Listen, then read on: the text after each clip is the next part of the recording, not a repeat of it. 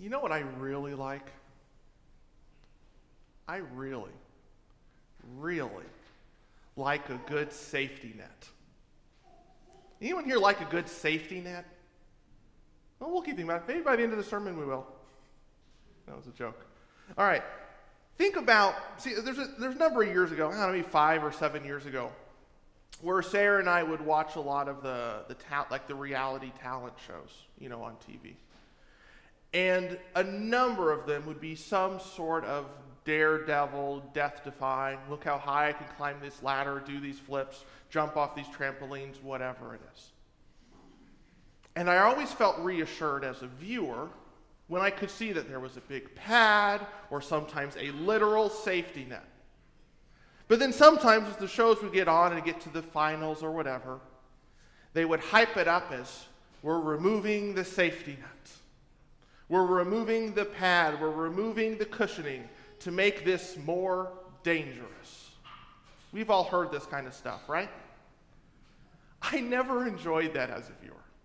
If I felt it watching it like someone could actually get hurt, for me, it was, I see enough pain and hurt and loss. I don't want to watch this on TV. I don't like watching the drama shows either. I always watch something funny usually when I'm watching TV.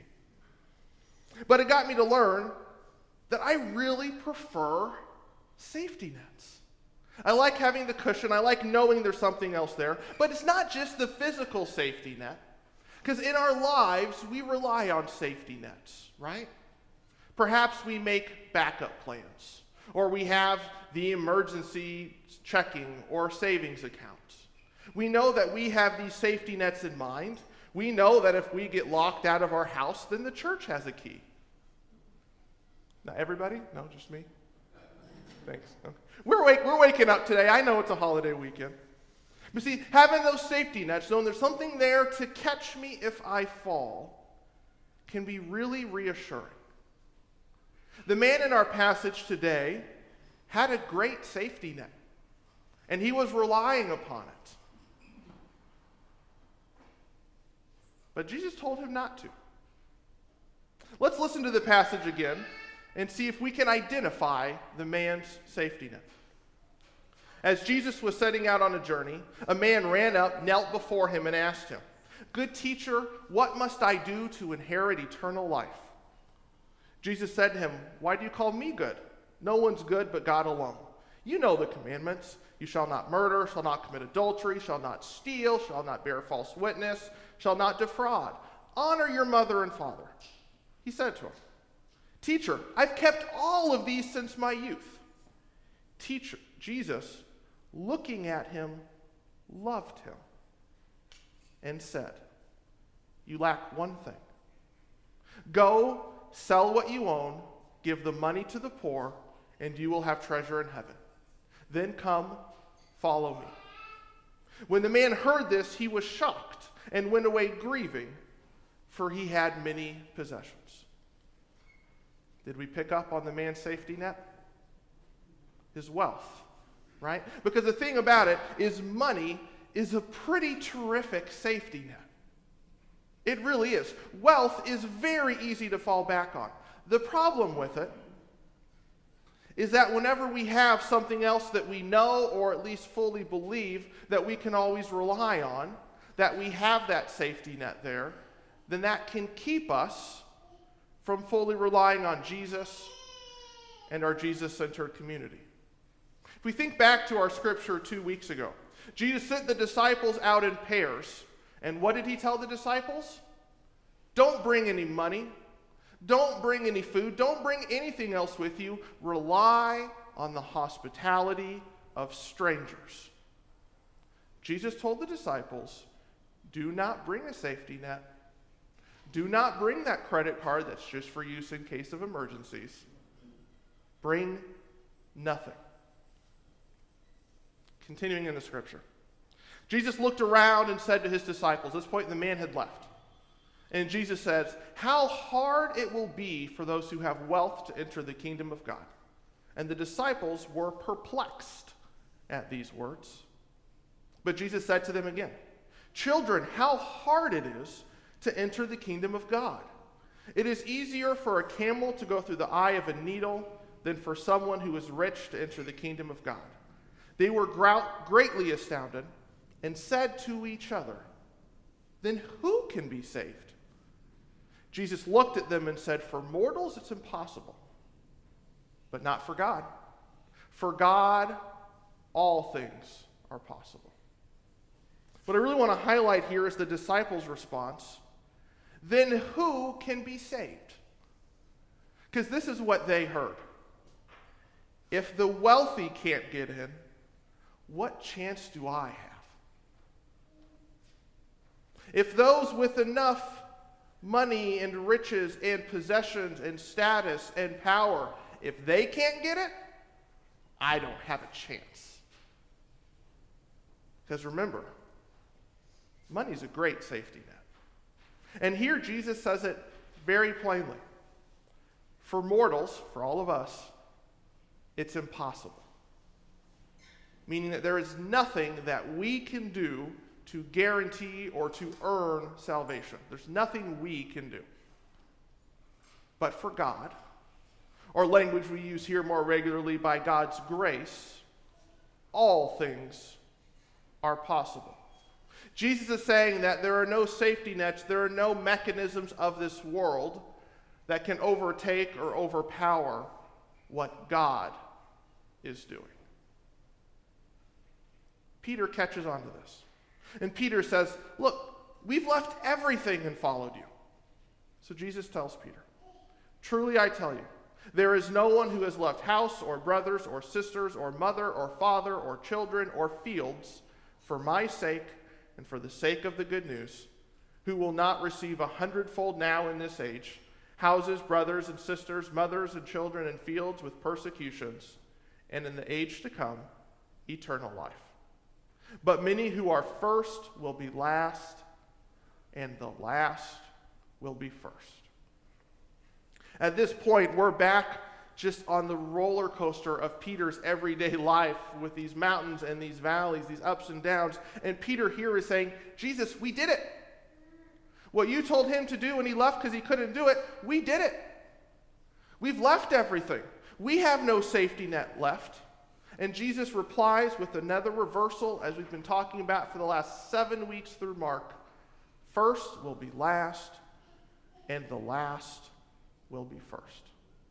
Which leads us perfectly into our Lenten sermon series, what we're going to be focusing on here, which is titled, you'll see it on the front of your bulletin, The Call to Serve, and then ellipses, or I like to say the call to serve, ... Each week we'll be hearing another story on this path to Holy Week and looking at it from the specific lens of what does this passage tell us about what it means to follow Christ, to serve in Christ's footsteps. And what we learn from this story today is that about the call to serve is to do it boldly. To serve boldly without a safety net. But the thing is, I really like safety nets. So what do we do? Well, I think here's a great illustration of it. In preparation for what we're going to be trying in prayer later today, it's something that worship committee and a few other groups have talked about multiple times. And a lot of the times that we spoke about it as the worship team, and I didn't realize this till looking back after it, we spent a good amount of time discussing all the different safety nets we could put in place for trying this new prayer practice with the congregation. And it wasn't until a good amount of conversation that we eventually said, okay, we've discussed a lot of options here. Let's just be bold and go for it. And we're only got to have one safety net. You got to start somewhere, right? So we have one safety net. But we could have had 15. We had the ideas for them all. But see, here's the thing with it. If we look at this, say, serve boldly, cast off your safety nets, and then we want to apply it to each of our own individual lives, I'll speak for myself here. That would have been a whole lot easier for me to do 20 years ago than it would be today. It's one thing for me when I was younger and when my checking account had $3.22 in it, say, Jesus, I'm giving it all away. That's a whole lot easier then. When I didn't have a family and children and bills to pay, it's a whole lot easier to throw it all to the side or to give it. And that's what we saw in the scripture today, right? The man grieved because he had so much that he was looking at losing. So what do we do with this? Because the call for us to serve boldly is absolutely still there. It is throughout all of the Gospels. It is throughout Mark. We've heard the stories. We've heard one today. We will hear more. But there's a little more to it than that.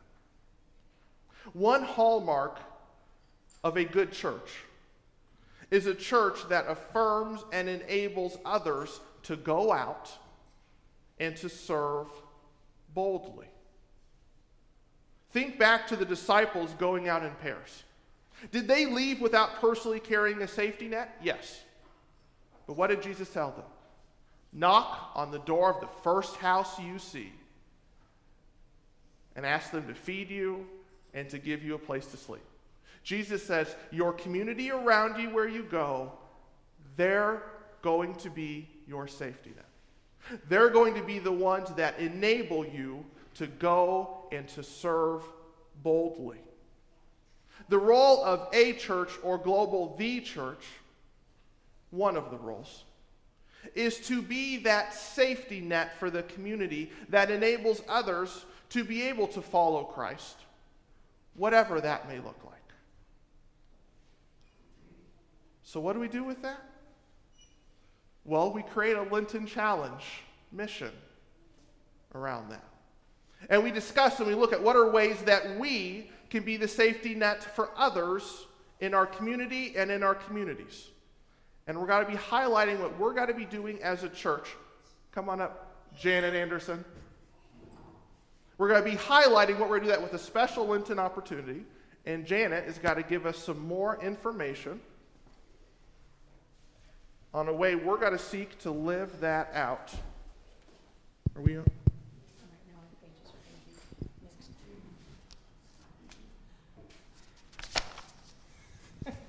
You could have gotten part of his sermon. So, on behalf of the mission team, I'm really pleased to share about our 2024 Lenten Challenge. Like you needed another bulletin insert, at least this one's a little bigger, so hopefully you were able to hang on to it. It's not out in the narthex like those little ones happen sometimes. And so we want to talk about this call to service. And today, from a mission perspective, we're looking at neighbors in need. And PCWS will be partnering with Beds Plus this Lent, and we're going to further support their mission, helping the homeless and those who are imminently at risk of homelessness. And for those of you who haven't heard about Beds Plus or haven't followed their story in these last years, I want to share a little bit about their work in the suburbs of Cook County. They started in 1988 in LaGrange with a variety of faith and lay leaders. They initially provided a seasonal overnight shelter for the homeless at various churches around the community. And it obviously became apparent in a short period of time that more than a safe overnight place was needed to help people to move forward. So they added case management and they added other services to help people in the community move forward from homelessness. And then they have expanded into the southwest suburbs as part of their network. In 2018, they opened their first permanent supportive housing facility. You see it at the corner of Ogden and East Avenue. And there they are able to take people with disabilities who've been chronically homeless and provide them long-term housing, case management, and other supportive services. Beds also has over 100 scattered site apartments throughout the suburbs where people with a history of chronic homelessness are able to be housed and again receive supportive services. Last spring in Summit, they opened the Sokol Service Center, and this is a medical respite facility. It's only the second one in Cook County. It provides shelter and medical needs on a long-term basis for people who are just too fragile to be living outdoors, recovering from illness or injuries. So that's just down the street in Summit. So there, and 30 seconds is 36 years of BEDS history. So this is bringing us to the point where PCWS is going to come in. So in November, they opened the Triage Transition Center in Burbank. It's near Midway Airport. And this is the program that we're going to support through the Lenten Challenge. And we're really excited to be helping because this is a new shelter. It's also a state pilot program, and so the success of this will have impact on how homelessness and the risk of homelessness will be addressed in the coming years. So through our Lenten Challenge, we are going to be collecting some basic necessities to help residents move forward in dignity and self-esteem. So you will see some purple collection boxes, one in the narthex, one down by the Graham Charter Room. And we're asking you to supply new underwear, any style for adults. And we're also looking to collect full-size new toiletry items. You'll see in the handout, we've got bar soap, we've got body wash, body lotion, shampoo, conditioner. And if you are like me and you can't remember those things and you don't want to look it up on the phone, down on the bulletin board, you'll find a little tag. It has those things listed. You'll also find some tags by the purple box out in the narthex. So we also know that not everyone is a shopper, so we offer another way for people to participate. Breakfast is an important start to every day. And with that in mind, we are raising funds to provide nourishment for the residents so they can journey forward with energy and strength each day. Our goal is to raise $4,000. We want to provide a daily meal for the 80 residents for 40 days. Sounds like Lent, 40 days. So we want to provide these healthy breakfast items so children can go off to school fully nourished, the adults can go off to interviews or training or other needed activities so they are nourished as they move their lives forward also. And of course, Lent wouldn't be Lent without a pop-up event, so we will be putting together laundry kits on the 17th of March. Clean clothes are another basic necessity for people, and laundry kits are super important for our BEDS clients. And BEDS is almost out of kits, so the children are going to put some together this morning, but they don't know that yet. Don't tell anyone, okay? And the adults are going to try and catch up with them, and so in a couple weeks, we will be putting together laundry kits too. But the other part that will be very exciting that day, on March 17th, is that Tina Rounds, who is the executive director of BEDS, will be here. And she is a dynamic speaker. She can tell you lots more about BEDS than I will, and it'll be a lot less statistics and a lot more fun. And so she is going to be here to talk with us and share about how they've been working with people that are imminently at risk of homelessness. And we know a little bit about that from our Lenten Challenge a few years ago when we raised money to help prevent evictions. And she'll also talk about how they're helping people that are experiencing homelessness. So we hope that you'll find a way to participate in this call to service, helping our neighbors in need. If you have questions, ask a member of the mission team. If you need a reminder, there's a tag around the building. And we've had a really strong relationship with BEDS, and we want to continue to have that relationship and to build it and to be safety nets for lots of people in our community that need that extra hand up. Thanks. Thank you. One thing I want to make sure that we highlight, as Janet covered a lot of information really well for us, is that this is a pilot program that's just starting out that we're partnering with. It being a pilot program is that we have the possibility here through this ground level partnership to look at creating some more systemic, positive change in the way that we as a society, as a state, perhaps as a nation, are able to view homelessness and a way back to full integration into society and to the lives that they are called and would like to live. So we have a tremendous opportunity here in front of us. And coming back to our story today, I just want to highlight that there are times in our lives when we are called to go out as missionaries like the disciples in pairs. And there are times when we are called to identify those missionaries, to give them our love and support, and to send them out. There are times in our lives when we are called to ourselves go without a safety net, trusting in others. And there are times in our lives when we are called to be the safety net, and to show others that they are not alone, that they are loved, that they are children of God, and that we value them. And this is our opportunity this Lent to put that belief that I know we share into action once again. Amen.